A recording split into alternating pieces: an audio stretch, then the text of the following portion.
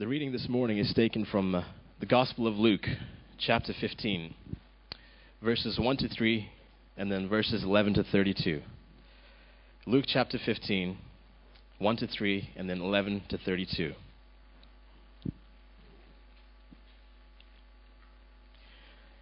Now the tax collectors and sinners were all gathering around to hear him.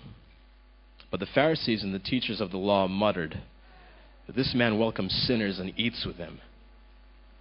Then Jesus told them this parable. There was a man who had 2 sons.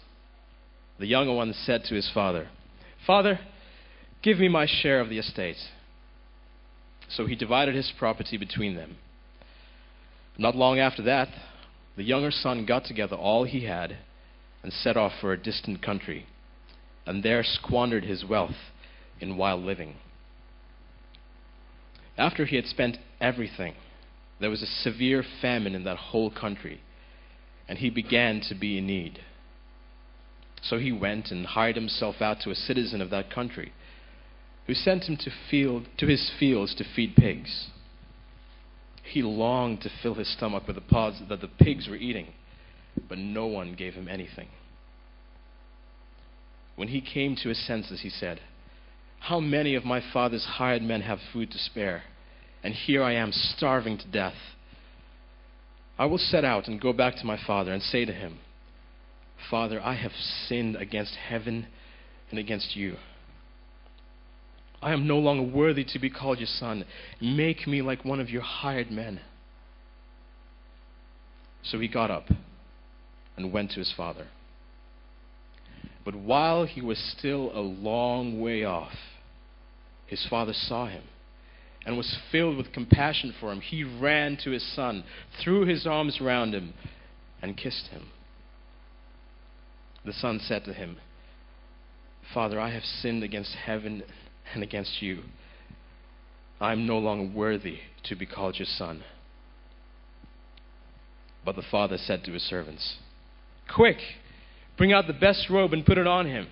Put a ring on his finger and sandals on his feet. Bring the fattened calf and kill it. Let's have a feast and celebrate. For this son of mine was dead and is alive again. He was lost and is found.' So they began to celebrate. Meanwhile, the older son was in the field. When he came near the house, he heard music and dancing.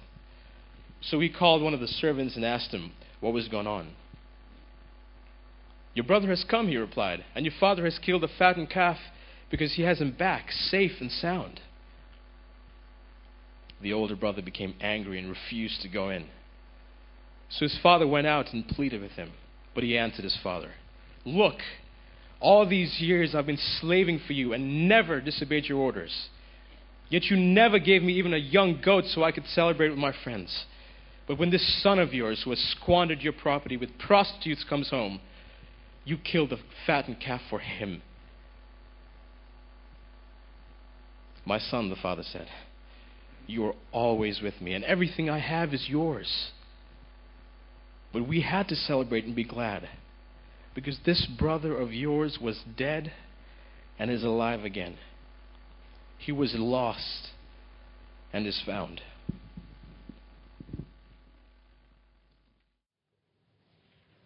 Do you enjoy watching buildings be built?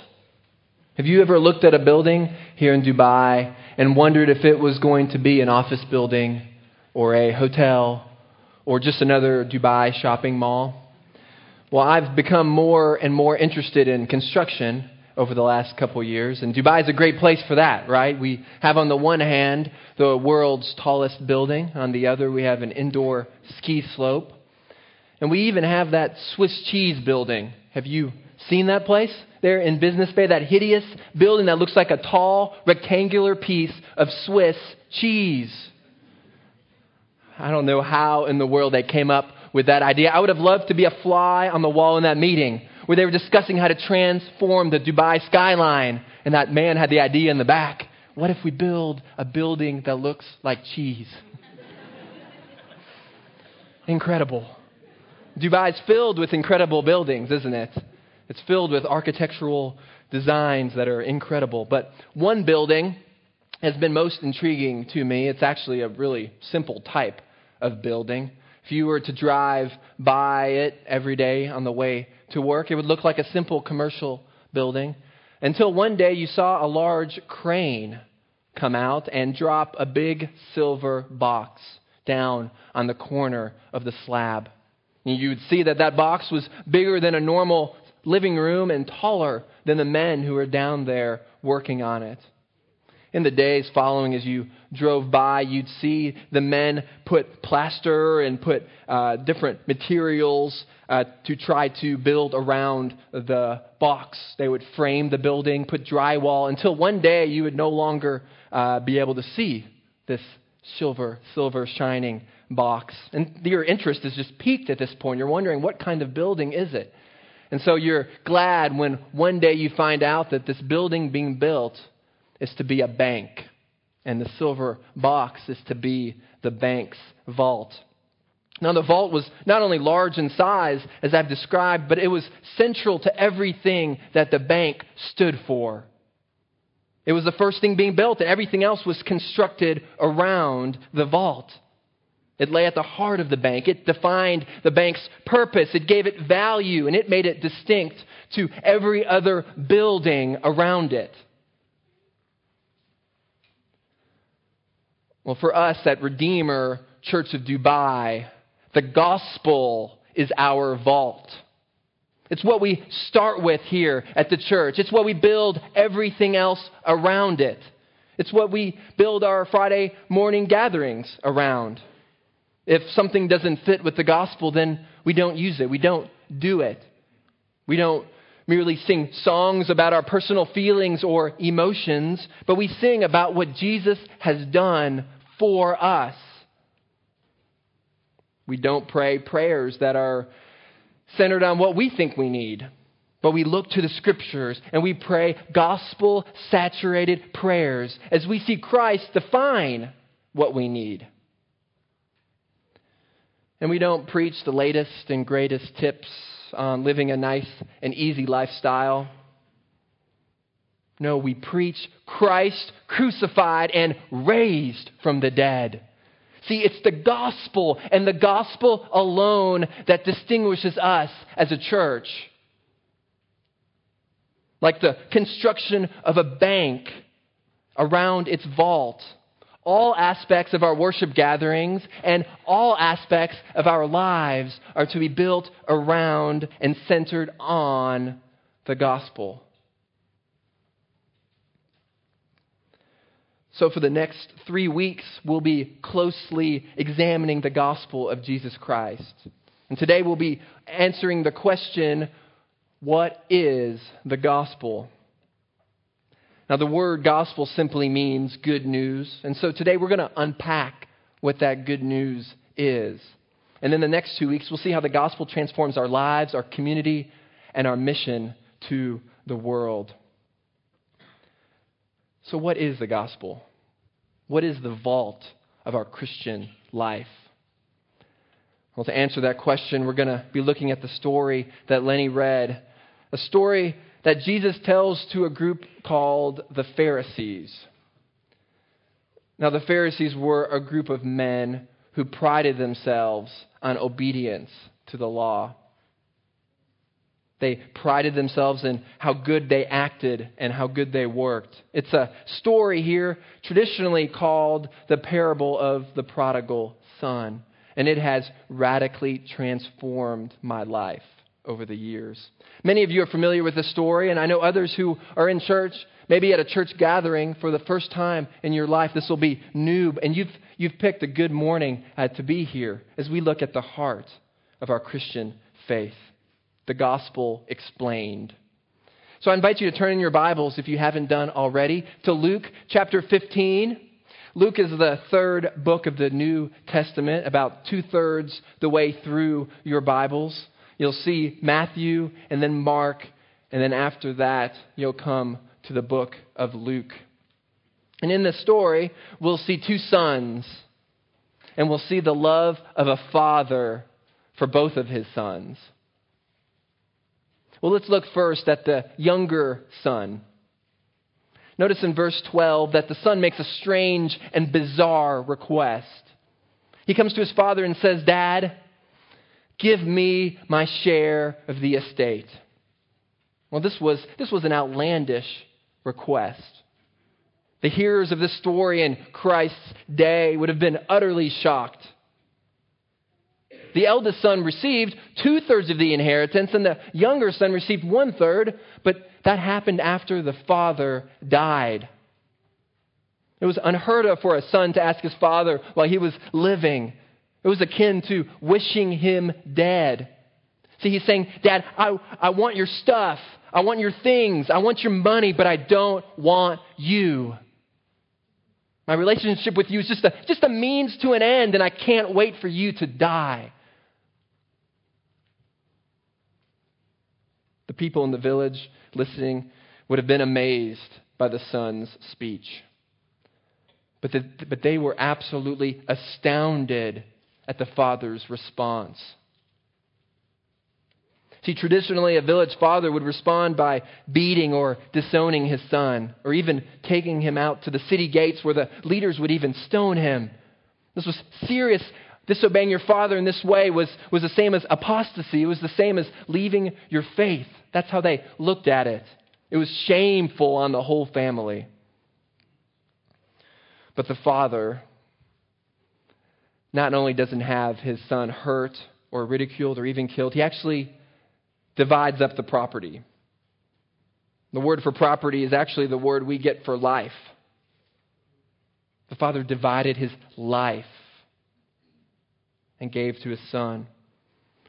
Now, why does he say this in this way? Well, Tim Keller has been helpful to me in my understanding of this parable. And he says it's because people's relationship with their land was different back then than it is today. Their entire identity was tied to their land. Their standing in the community was based on the land that they owned. See, there are no stocks, no bonds, no savings accounts. Rather, the wealth of a family was in a cluster of homes.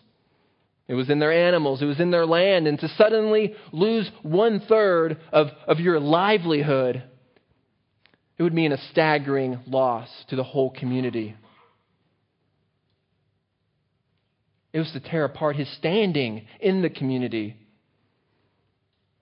And yet the father gave him the property. The hearers listening to the story would have never, ever heard a father do this. So in verse 13, we see the younger son takes the money and he leaves. And he took the money and went to a distant land. He squandered the money with wasteful living. And he wakes up one day flat broke during a famine, and the only job he could get was feeding pigs. I mean, this is as low as you could go for a Jew. I mean, he's now salivating. He's dreaming about the pig's food. See, the point is clear. He's now lower than even the pigs. They have a meal and he has nothing. Well, while dreaming about the pig's food, in verse 17, it says he comes to his senses. He wakes up. And he says, okay, my life is terrible. I've ruined everything. I've wasted it. I have nothing. I'm going to go back to my father. And he begins practicing his speech. He begins working out what he's going to say. And he says to himself, I know I can't be your son. Take me back as one of your hired men. See, a hired man was one who lived in town and was contracted for special jobs. He knew he had violated the rules of the community and could not be brought back as a son. So he came up with a way to pay the father back, to try to earn his way back to his father. Well, at this point, the story is filled with tension. We're at the edges of our seats. The hearers would have been at their edges of their seats, wondering, what is the father going to do? How is the father going to treat this boy? What's his response going to be?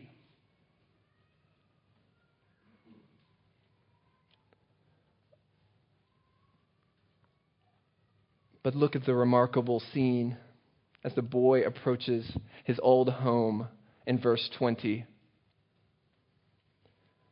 So he got up and went to the father. But while he was still a long way off, his father saw him and was filled with compassion for him. He ran to his son, threw his arms around him, and kissed him. It's just breathtaking. But while he was still a long way off, the father was looking out for him. Now, to be able to see out in the distance, what had the father been doing? See, to see him out in the distance, he had to be looking out on the horizon constantly. You have to be looking so that you can see when that little dot arrives on the horizon. So the father sees that dot, and the text says that his heart went out for his son. While he was still in the distance, while the boy was still walking with his head down in shame, ready to be rejected, while he was still a long way off, the father ran to him, embraced him, kissed him, and accepted him. He laid all propriety aside and ran.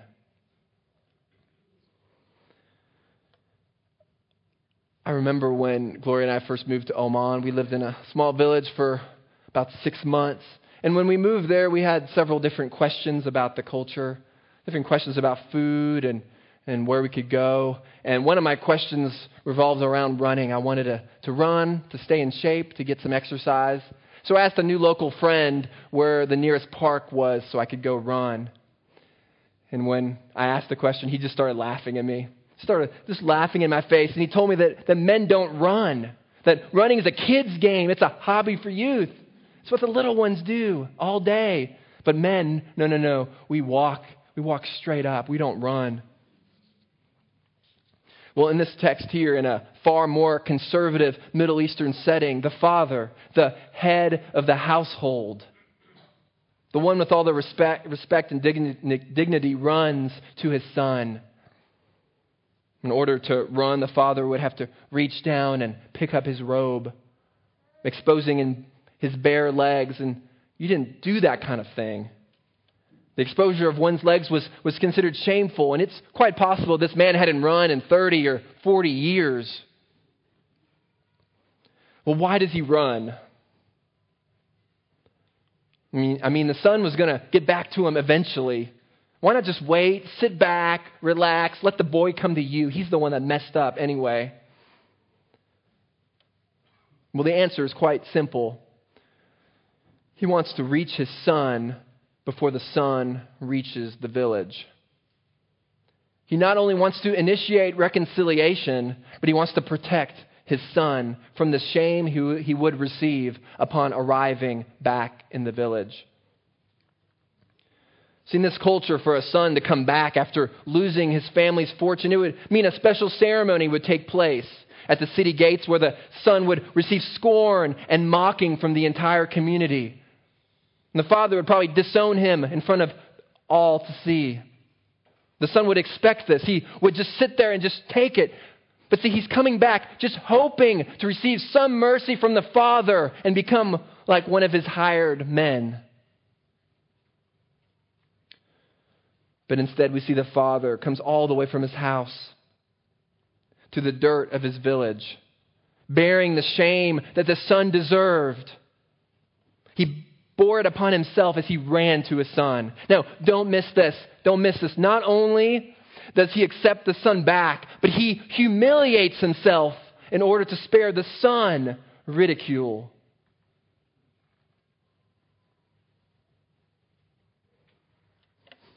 Now remember the son. The last time we saw this younger son, he was sitting in mud. He was sitting in mud puddles where pigs wallowed. He didn't stop at the Holiday Inn to get a shower and a shave. He's covered in pig slop. He was smelly, nothing appealing about him. Now I can see the running. I can see the embrace. But when you kiss someone covered with pig slop, you've gone overboard.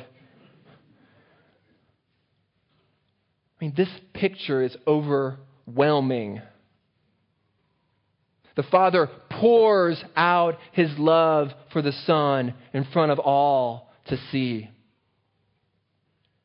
And so the Son, accepting the Father's embrace, gets ready for his speech. The speech he's been practicing and memorized all the way to the village. He's got it. He's ready to go. But notice the Father doesn't even let him finish. As soon as he says, I'm not worthy, in verse 21, he interrupts his Son and tells his servants, go, get the best robe and put it on him. Put a ring on his hand, sandals on his feet, and bring the fattened calf and kill it. And let us eat and be merry, for this son of mine was dead and has come to life again. He was lost and has been found. See, the Father's telling the whole community that this boy has been restored as my son. No father would ever do this. The son was looking to catch a break with his father, be a hired hand. Instead, he's received grace upon grace, and he's restored to full sonship. This would have been shocking to those Pharisees listening. Would have been shocking because all this happened without any works. That's the shock. It was all grace. Verse 21 makes it clear to us. The son understood it. And the son said to him, Father, I've sinned against heaven and in your sight. I am no longer worthy to be called your son. Period. End of speech. But you see, he left something out, didn't he? Did you see that? Go back to verse 19. He left out a phrase from his practice speech that he had been working on. He left out the phrase, make me as one of your hired men. Now, why did he leave that out?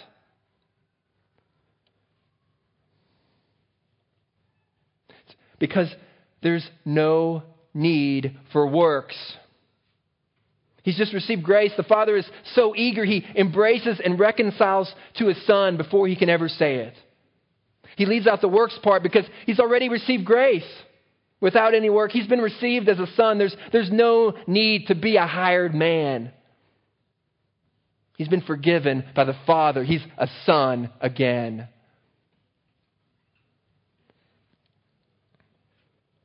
And so the Father throws a party. It's like a Redeemer potluck times 10, if that's even possible. It's a once-in-a-lifetime event. It's probably the biggest party this family has ever had. The whole community would have been there, rejoicing that the son has come back, and even more so rejoicing that the Father's joy had been restored. So everybody in the community shows up. Except the older brother. So the scene shifts now. So let's look at the second brother. Let's look at the elder brother. We meet him in verses 25 and following. And we discover that as he's heard the news of his brother, he begins to whine and cry out. Now, our oldest daughter, Eliza, likes to whine when her younger daughter, sister Nora, takes her toys. Right? Kids whine. Here we have this elder son, and he's whining. He says, I won't go to the party because you never gave me a goat. I mean, that's got to be one of the most ridiculous statements in all of Scripture, right? It's got to be. You want a goat? No offense to goats. They're a nice animal. But really, goats are worth 1/100th of a cow. And nothing in comparison to a fattened calf. See, in the other room, the Father says, I've invited the entire area to celebrate with me. The best food is there. And you want to go celebrate with your friends eating a goat? Are you serious? Come enjoy fellowship with me. This is the happiest day of my life. And I want to enjoy it with you.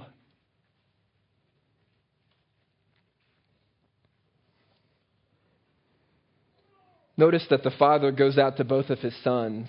Do you see that? He goes to the youngest son and kisses him. But notice the Father also goes out of the party to go to his older son.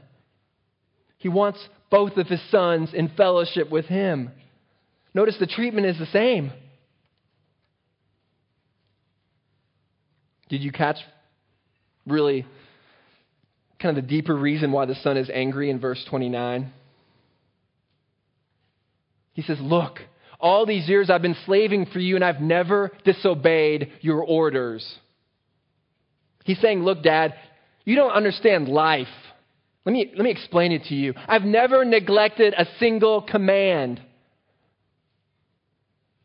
Is that true? Is it true he's never neglected a command of his father? Well, we know it isn't. What had the father just done in the verses before this? I mean, the father was asking and even begging the son to come into the party. And yet the elder son would not obey. He hadn't even been obedient in the last 5 minutes, much less his whole life.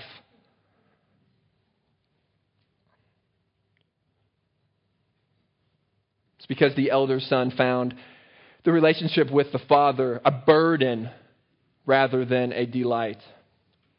The bitter son is farther from home there in the field than the prodigal is in the pig pen. He had no love for his father. Keeping his father's orders was slavery. His real pleasure was not with his father. And he has no care for his brother. Now remember that Jesus is confronting the Pharisees. Jesus is confronting these men who prided themselves in keeping the whole law. These men were deeply religious people who on the outside looked good. I mean, they had it all together like the older son. But what Jesus is saying is that religious people obey God to get things. But Christians obey God to get God. They obey God to get more of Him, to be in relationship with Him.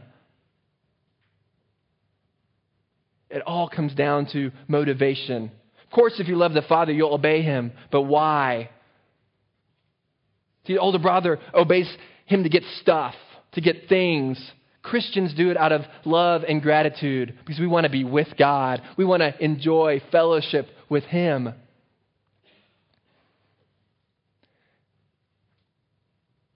And yet we see in this story that the father's rebuke for the elder son is unbelievably gentle. You see that in verses 31 and 32. My son, you are always with me, and everything I have is yours. But we had to celebrate and be glad because this brother of yours was dead and is alive again. He was lost and is found. You see the tenderness there? Did it mean anything to the older son that he was ever with the father? The rebuke is tender, but it's also clear. The demand is clear that if he was indeed a true son of the Father, then he must come to the feast. Well, does the elder brother go to the party? We're on the edges of our seats as this play unfolds. But Jesus ends this parable. He ends the story with no answer, with the son still outside of the party. It's often been asked of this parable, why does Jesus describe such a terrible older brother? It's because Jesus is trying to give a clear, vivid picture to the Pharisees of what they look like. What would a true elder brother have done? A true elder brother would have seen the agony of his father. He would have seen his father distraught and sad day after day. And he would have said, Father, I'm going to go find your son.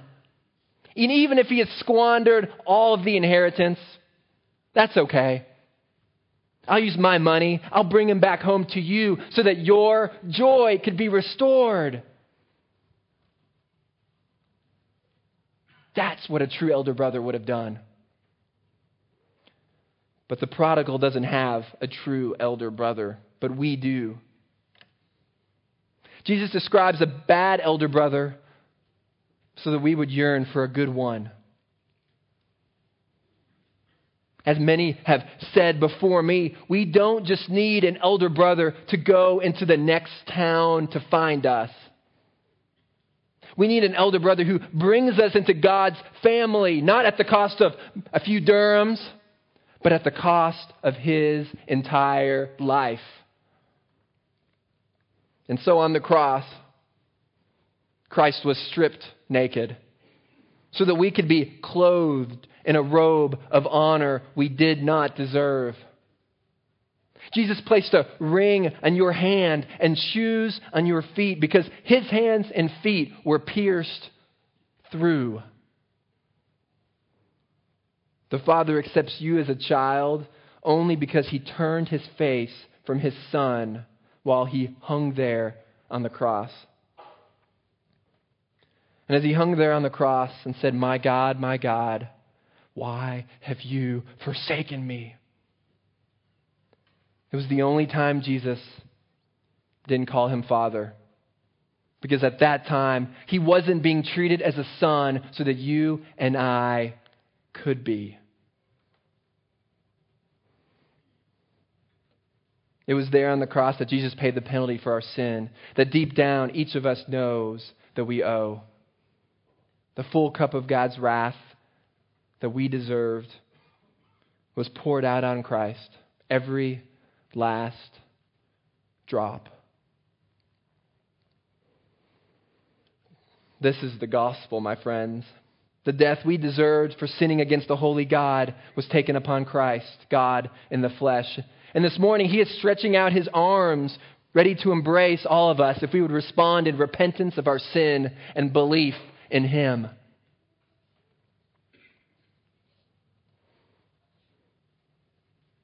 Well, as you reflect on this story this morning, do either of these two sons resonate with you? Perhaps you find yourself like the younger son this morning. Maybe you've rejected God and you've lived for the pleasures of the world. Realize that like the prodigal, you have looked the Father in the eye and have said that you wanted nothing to do with him. You wanted his things, but not him. You've gone away. You've turned around to live your life in your pleasure, your ways. Perhaps this morning you've realized that those efforts have been futile. Perhaps you've been holding out. Well, I urge you this morning, if that's you, to give your life away. Turn from your sin, accept him today, and believe in Christ alone for your salvation. The Bible is clear that to be saved, we place our faith in Jesus. So I encourage you to even do that today if you haven't before. And we'd love to talk to you about it, even after the service today. Lenny Mathia, who was reading the scripture, and Glenn Jones, who's leading the music, they'll be up front here. I'll be out in the back with Kate Wright. And we'd love to just meet with you. If you're considering these claims and even thinking about it, we'd love to talk with you and walk you through that. Well, maybe you are a follower of Christ. Maybe you find yourself, though, in the same place as the prodigal this morning. Maybe you came to Dubai and you've pursued the wrong things. Maybe you've run far from God. Oh, friends, I plead with you. I cried out for you this week in my prayers that you would repent of your sin, that you would come back to God. Maybe this morning you are involved in some sexual sin. Maybe you've cheated on your spouse. Maybe you've been addicted to things on the computer. Maybe you're in grave debt. Maybe you've been dishonest for financial gain. Or maybe you just turned your back to God. Maybe you've become saddened and angry at God that you've just turned around and walked the other way. My prayer for you is that you would come back home. I wish I could come down to each of you right now and hug you. But I know God opens up his arms to you right now to embrace you. He's saying it's time to come back to my fellowship Would you join me in the feast? Don't wait. Do it today. Well, maybe you're saying, Dave, I don't sin like that. I have it all together. I look good. Everything's going well. I can do it myself. Perhaps you can relate more to the elder brother. Maybe you come from a background with a lot of rules and a lot of laws. Maybe you did your best to keep them. Perhaps you come from a background that says you can earn your salvation if you kept these sacraments, if you do these things. Well, this morning, are you trusting in your own moral performance to earn God's acceptance? Maybe you feel like you can do it. Maybe like the Pharisees, you do look good. But where really is your confidence? Is it in your spiritual growth or your church membership, maybe your baptism or reputation? Or maybe it's all the ministry you're involved in. No, our confidence, your confidence must be in Christ alone and what He has accomplished for you. See, even in all the good that you do, the problem is not always in the action itself, but in the very reason you did what was right. See, much like the Pharisees, our motives are impure. And as Tim Keller has said, we need to learn to repent of the very reasons you ever did what was right. Often we do good things, but they're merely a means of self-justification, a desire to control God. The elder son was not obeying to get close to the father, but to control him, to get what he wanted. What we see in these two sons is that it's possible to avoid Jesus as Savior as much by keeping all the biblical rules as it is by breaking them. There are really two ways to save yourselves apart from God. You save yourself by keeping the rules or breaking them and making your own. But both ways fail. Face it, regardless of how good we may look on the outside, you and I don't need to be tweaked, or rather just slightly adjusted. You tweak a poorly written sentence. You adjust a rearview mirror in your car. No, you and I need to be radically rebuilt by grace. The Bible says that we are all guilty of breaking God's commandments. When we read the Ten Commandments, they read over us like a death sentence. But thankfully, Christ offers to pay a debt that He did not owe, because you and I had a debt we could not pay. No matter how hard we work, our biggest problem doesn't come from the outside, but it comes from the inside. And the only solution comes from Christ. To get that the other way around is to completely miss the gospel.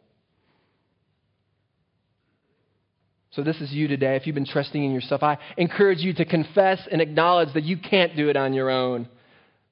And to say to God, I am more sinful and flawed than I ever dared believe. And yet here's the best part. Here's the greatest news for all of us, is that if you believe in Christ, you are more accepted and loved than you ever dared to dream.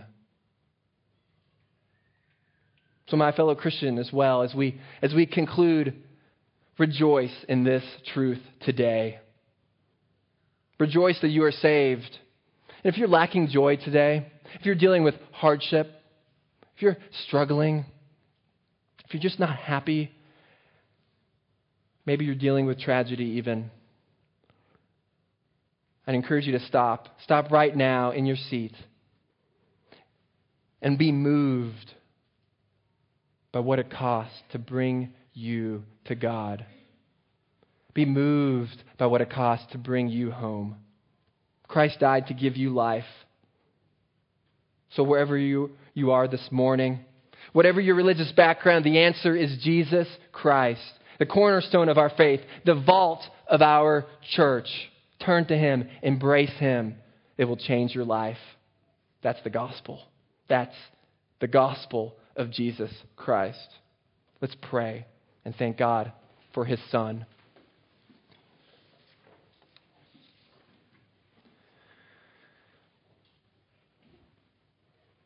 Father, thank you for sending your Son to us.